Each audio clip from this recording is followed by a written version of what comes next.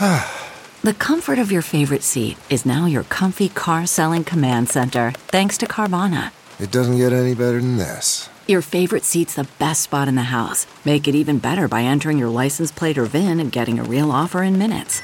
There really is no place like home. And speaking of home, Carvana will pick up your car from yours after you finalize your offer. Visit Carvana.com or download the app and sell your car from your comfy place.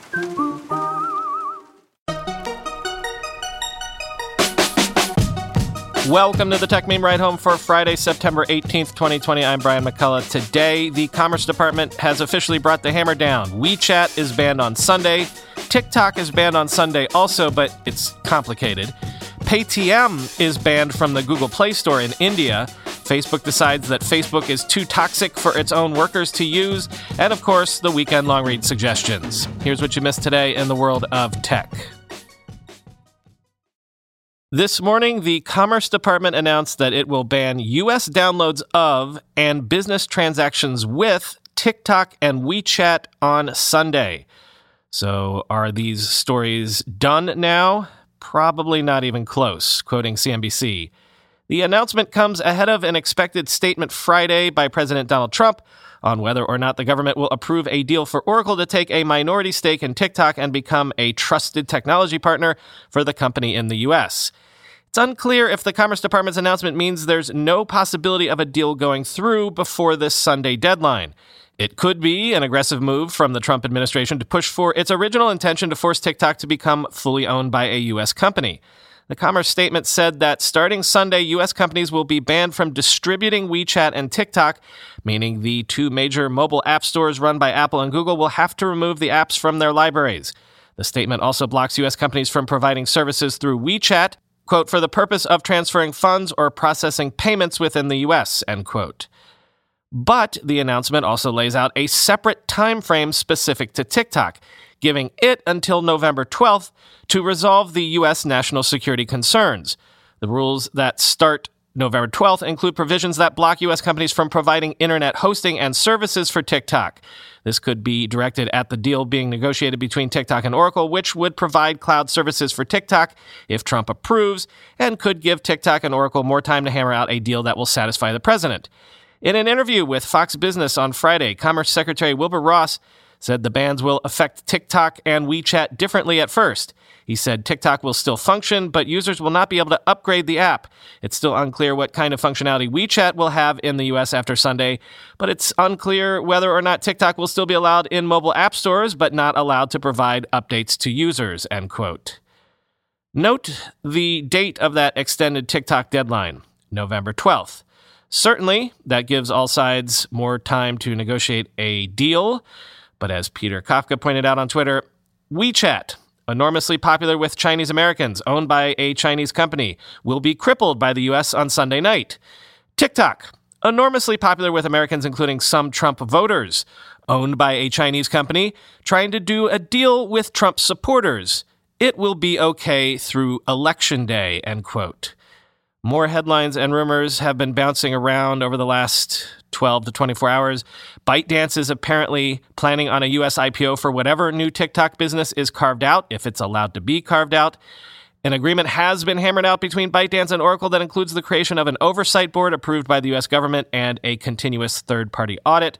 And finally, most juicy, sources are telling the New York Times that Instagram co-founder Kevin Systrom has had preliminary talks about becoming TikTok's new CEO if TikTok is allowed to continue. As Josh Constine tweeted, Instagram's Kevin Systrom becoming TikTok's CEO and crushing Reels would be the ultimate revenge for Zuckerberg stripping his autonomy. So spicy, end quote.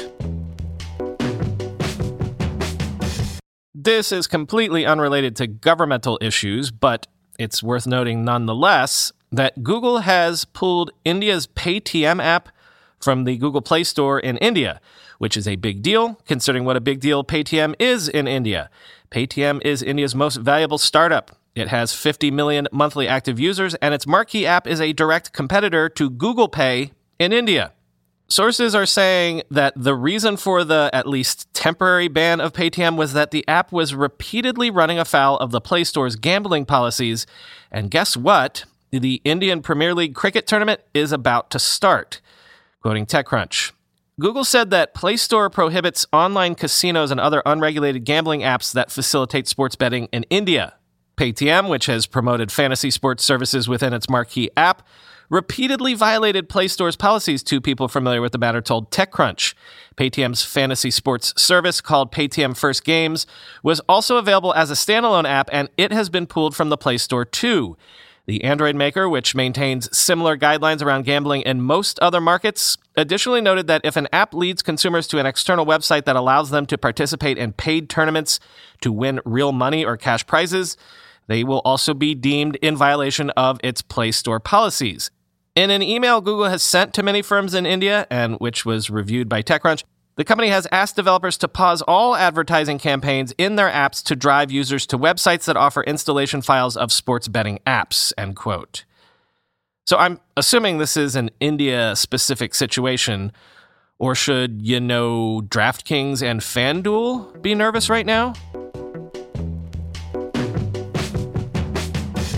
A bug in the first public release of iOS 14 is making that option to switch your default browser or email app to something else not work for some people, or at least it works, but then it doesn't work. Folks are saying that the settings tend to reset to Apple's Safari or Mail app when your iOS device reboots. Quoting 9to5Mac.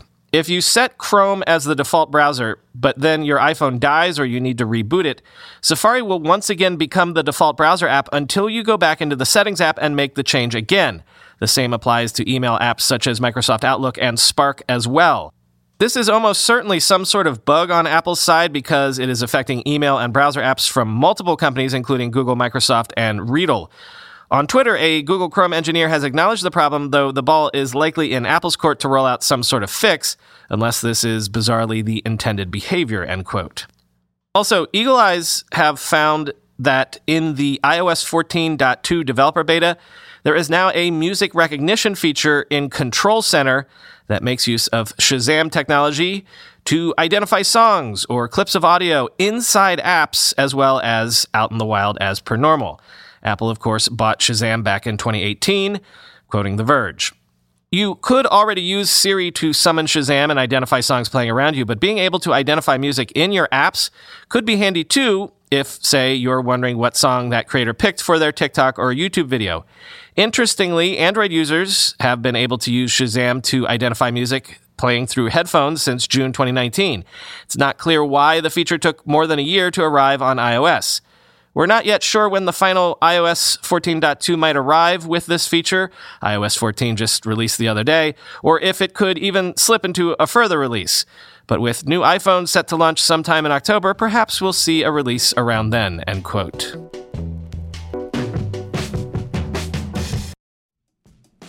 We all know there are things in life that you have to compromise on, but when it comes to your health, there is no compromise. So don't go back to that one doctor who uses your appointment to catch up on the latest headlines, their family group chat, their crossword puzzles, just because they're available right now or they take your slightly sketchy insurance. Instead, check out ZocDoc, the place where you can find and book doctors who will make you feel comfortable, listen to you, and prioritize your health. And you can search by location, availability, and insurance, so literally no compromises here, because with ZocDoc, you've got more options than you know. ZocDoc is a free app and website where you can search and compare highly rated in-network doctors near you and instantly book appointments with them online. Once you find the doc you want, you can book them immediately, no more waiting awkwardly on hold with a receptionist.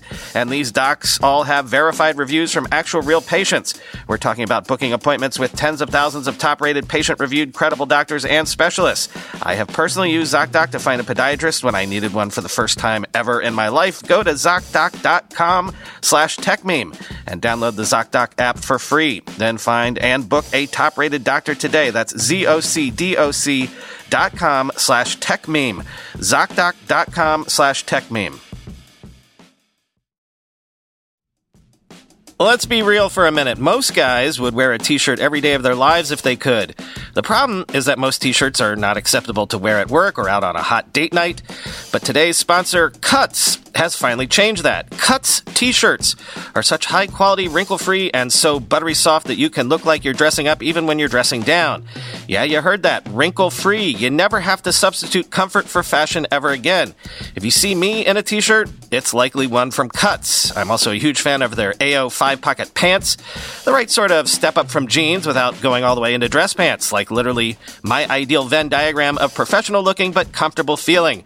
When you touch something from Cuts, you can immediately feel the quality. Their proprietary fabric blends are ridiculously soft and breathable, they don't wrinkle, and they look way more expensive than they actually are. For a limited time, our listeners get 20% off your entire order when you use code RIDE at checkout. That's 20% off your order at cutsclothing.com with promo code RIDE. Please support our show and tell them we sent you. Experience the perfect blend of style and comfort with Cuts Clothing. Cutsclothing.com, promo code RIDE for 20% off. And a couple of Facebook stories today before we get to the long reads. Facebook says it will start limiting the spread of private groups focused on health advice, as well as groups with ties to violence, and will archive some groups that don't have admins. So if Facebook is now proactively waking up to the fact that there are some bad things going on inside their groups, how should we read that? Are they getting better at being proactive, not waiting around for literal bloodshed to happen to make some changes? Or does this mean that Facebook knows the stuff going on in some groups is way worse than we know? Quoting CNBC, the company will no longer show health groups in its recommendations, saying in a blog post that, quote, it's crucial that people get their health information from authoritative sources, end quote. In the past, closed groups have been used by Facebook users to spread misinformation about vaccines and COVID-19. Additionally, Facebook will now archive groups that do not have admins, which are key to moderating groups. If an admin steps down from their role, they can invite other group members to replace them. Facebook will also suggest this role to active members, but if no one steps up, the company will archive these groups. If Facebook removes a group for policy reasons, administrators and moderators of that group will be unable to create any new groups for a period of time. Facebook also said it will prevent the admins and moderators of any groups that it removes for policy violations from creating any new groups, quote, for a period of time, although the company did not specify how long that window lasts, end quote. And also, I don't know how many people know this, but Facebook as a company actually runs on top of Facebook. Facebook's internal communication system is just a private version of Facebook called Workplace. You think you're annoyed by having to do all of your work and interact with all of your employees inside of Slack? Imagine doing it inside of a modified version of Facebook. Well, anyway, the story here is that Facebook says it will now specify which parts of its internal workplace are for discussing political issues, so staffers don't have to confront such issues while they're working. Quoting CNBC, the changes follow a set of recent leaks from Workplace and the company's weekly Q&As, showing that employees have increased their criticism of the company's policies. Under the new set of principles, Zuckerberg said, Facebook will ensure all employees feel supported at work, especially the company's Black community, by strengthening the company's harassment policy with more protections for underrepresented employees. The company will also be more specific about which parts of Workplace can be used to discuss social and political issues. This change will be so that employees do not have to confront social issues during their day-to-day work. Facebook's new principles also ask that employees communicate with professionalism and continue to debate about the company's work, but do so in a respectful manner, end quote. So yes, I'm flagging this because of the irony that Facebook itself finds the Facebook platform itself too toxic and too chaotic for Facebook's actual employees. Now, maybe they could have a similar consideration for the rest of us. As Hamza Shaban tweeted, quote, the same company that can't seem to facilitate discussions among its own employees about contentious issues wants the public to believe it can host constructive debate for the entire country and the world, end quote. Daniel Kreis noted, it was a mere 1 year ago that Mark Zuckerberg gave his famous Georgetown speech where he said, quote, democracy depends on the idea that we hold each other's right to express ourselves and be heard above our own desire to always get the outcomes we want, end quote. Which again is ironic because along these sorts of lines, as Jeet here tweeted, quote, Facebook has finally found incendiary speech that it thinks needs to be moderated. Any criticism of Facebook management, end quote. And I'll let Adam Rogers sum it up with this tweet, quote, The recursion loop here is going to be brutal. Somewhere down at the bottom of all of this is a Facebook singularity, end quote. Time for the weekend long read suggestions. First up, the story of the billionaire who has succeeded in giving away all of his money before he actually has died. Chuck Feeney made his billions in duty-free shopping, so he's not in tech exactly, but we talk so much about tech billionaires and the idea of them being philanthropists, I thought I'd point out giving away your entire fortune while you're still alive is actually not that easy to do. Blowing your fortune, that can be easy. Giving it away smartly, not so much. Quote, at its height, the Atlantic Philanthropies had 300-plus employees and 10 global offices across 7 time zones. The specific closure date was set years ago as part of his long-term plan to make high-risk, high-impact donations by setting a hard deadline to give away all his money and close shop. The 2020 expiration date added urgency and discipline. It gave the Atlantic Philanthropies the time to document its history, reflect on wins and losses, and create a strategy for other institutions to follow. As Feeney told me in 2019, our giving is based on the opportunities, not a plan to stay in business for a long time. One of Feeney's final gifts, $350 million for Cornell to build a technology campus on New York City's Roosevelt Island, is a classic example of his giving philosophy. While notoriously frugal in his own life, Feeney was ready to spend big and go for broke when the value and potential impact outweighed the risk, end quote. Next, we've spoken a lot about cloud gaming this year, so I was surprised to read this Q&A with Take-Two Interactive's CEO Strauss Zelnick on his overall skepticism about cloud gaming generally. Quote, there was an enormous amount of hype around movement to the cloud for interactive entertainment distribution. There were some parties who were saying there are 130 million to 140 million current-gen consoles out there, yet there are billions of PCs out there. You know, if you could make, in a frictionless way, console video games available to everyone who has a PC or a tablet or a phone, then your market size automatically would be 20x, just mathematically. Of course, that doesn't make any sense at all, because the implication is you are super interested in video games, but you were just unwilling to buy a console? I mean, I'm sure there were people like that, but if they are so interested that they want to pay $60 or $70 for a frontline title, it's hard for me to believe they were unwilling to spend $250 on a console to be able to do it ever in their life. We've sold 135 million units of Grand Theft Auto 5, 32 million units of Red Dead Redemption. I wish I could tell you that there will come a point where various cloud gaming services will mean those numbers are doubled or tripled, but I really don't see it, end quote. There's also some discussion in this interview about those frontline titles moving to that $70 price point, so read up on that if interested. Next, we've also spoken a ton, of course, about the new reality of mass remote work in these pandemic times. But did you know there's a massive, perhaps trillion-dollar economy tied to the very idea of offices? And, well, that huge market is suffering, as you might imagine. Think of everything from airlines to Starbucks and realize how much a massive part of our economy is built on the very notion of white-collar workers working in actual offices, quoting from Maker.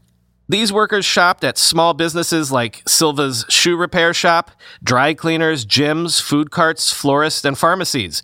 But they were also among the most vital customers and source of revenue for a slew of larger, less obvious businesses. Food delivery companies like Grubhub and Uber Eats, and companies like Xerox, the maker of printing supplies. Amid COVID-19, workwear destinations Brooks Brothers and J. Crew have filed for bankruptcy protection, with Brooks Brothers selling itself last month. And on its quarterly earnings call in late July, Starbucks attributed the loss of some $2 billion year on year to deserted urban office corridors. Starting off their day at home, remote workers are simply not queuing up in the same numbers for a morning venti latte, end quote. This is a bit beyond my age bracket, but for anyone just a few years younger than me and beyond, Angela Lashbrook in 10 talks about the phenomenon of teenage email addresses or old IM accounts languishing behind an old password somewhere, and what can happen if you lose access to that account and all those stored memories. Quote, going back to old MySpace photo albums or AIM conversations can take you back to those early friendships and romances. A mention of a weekend camping trip with a friend in an email thread can trigger further memories of the experience. A photo of a teenage self posting in a prom outfit can provoke a flood of recollections about the crush you had at the time. But if you lose access to those virtual memory spaces, some of those memories might go with it. I have absolutely no idea how to regain access to my PhotoBucket, the once popular website that serves as an online storage space for people's photos, because it's linked to an old Yahoo email account to which I can't remember the credentials. Photos I kept there, of the 2 months I spent in France when I was 13, of the friends I'd hang out with at the park next to the church in high school, are not gone, but lost. Theoretically, lost things can someday be found, but for those of us who no longer remember ridiculous passwords, nonsensical security question answers, or even which of our many emo-sounding email accounts we used as login credentials, was it the ghostfulhotmail.com or moonandantarctica@yahoo.com, some lost memories may never be fully recovered, end quote. And since we're speaking of memories, it's one step over to talking about actual history. VintageComputing.com has a piece up looking at why the Apple II didn't support lowercase letters. And in Fast Company, friend of the show Harry McCracken says some serious tech history that he thought was lost forever has been found. What if you could listen to Steve Jobs doing a product unveil, the unveil of the very first NeXT computer, which had its launch event almost exactly this time back in 1988. Well, if you check out Harry's piece from Fast Company, you can listen to that demo, all 1 hour and 44 minutes of the Steve Jobs NeXT demo from Boston 32 years ago. There's also some video of the same events and some other clips, all thanks to a tech enthusiast named Charles Mann, clips of everyone from Bill Gates back in the day to Timothy Leary and a ton more. Check out the piece, it's super cool. That's all for this week. No weekend bonus episode coming at you tomorrow, but I will take you out today at the end of this episode with a brief clip from the Steve Jobs NeXT demo. So listen to that after this. Enjoy your weekend. Talk to you on Monday. And start at the 10th floor and concentrate on their applications. Now, what I'd like to do now is do some live demos for you. We've got a machine up on stage here. For those of you that aren't software developers in the audience, I'd like to remind you of the first two laws of demoing. First law of demos is that demos will always crash. And the second law of demos is that their probability of crashing goes up with the number of people watching. So, if something goes wrong today, have some compassion for the demoer. Okay. Now, what do you see when you sit down to a NeXT machine? First thing you see is this. This is what happens when the machine is booting off the disk, off the optical disk. Now, of course, we can hook up to a network and we can boot off a network as well. So if you're booting off a network, you're going to see something a little more like this. Now, once the system's finished booting, you're going to see something like this. And it says, why don't you log in for me? So I go by the name S. Jobs. And if I manage to get my password wrong, it'll tell me. But if I get it right, it'll disappear and drop me into what we call the workspace. And this is the working environment that you will see when you first sit down to use the NeXT computer. And there are three elements. First one is the menus here.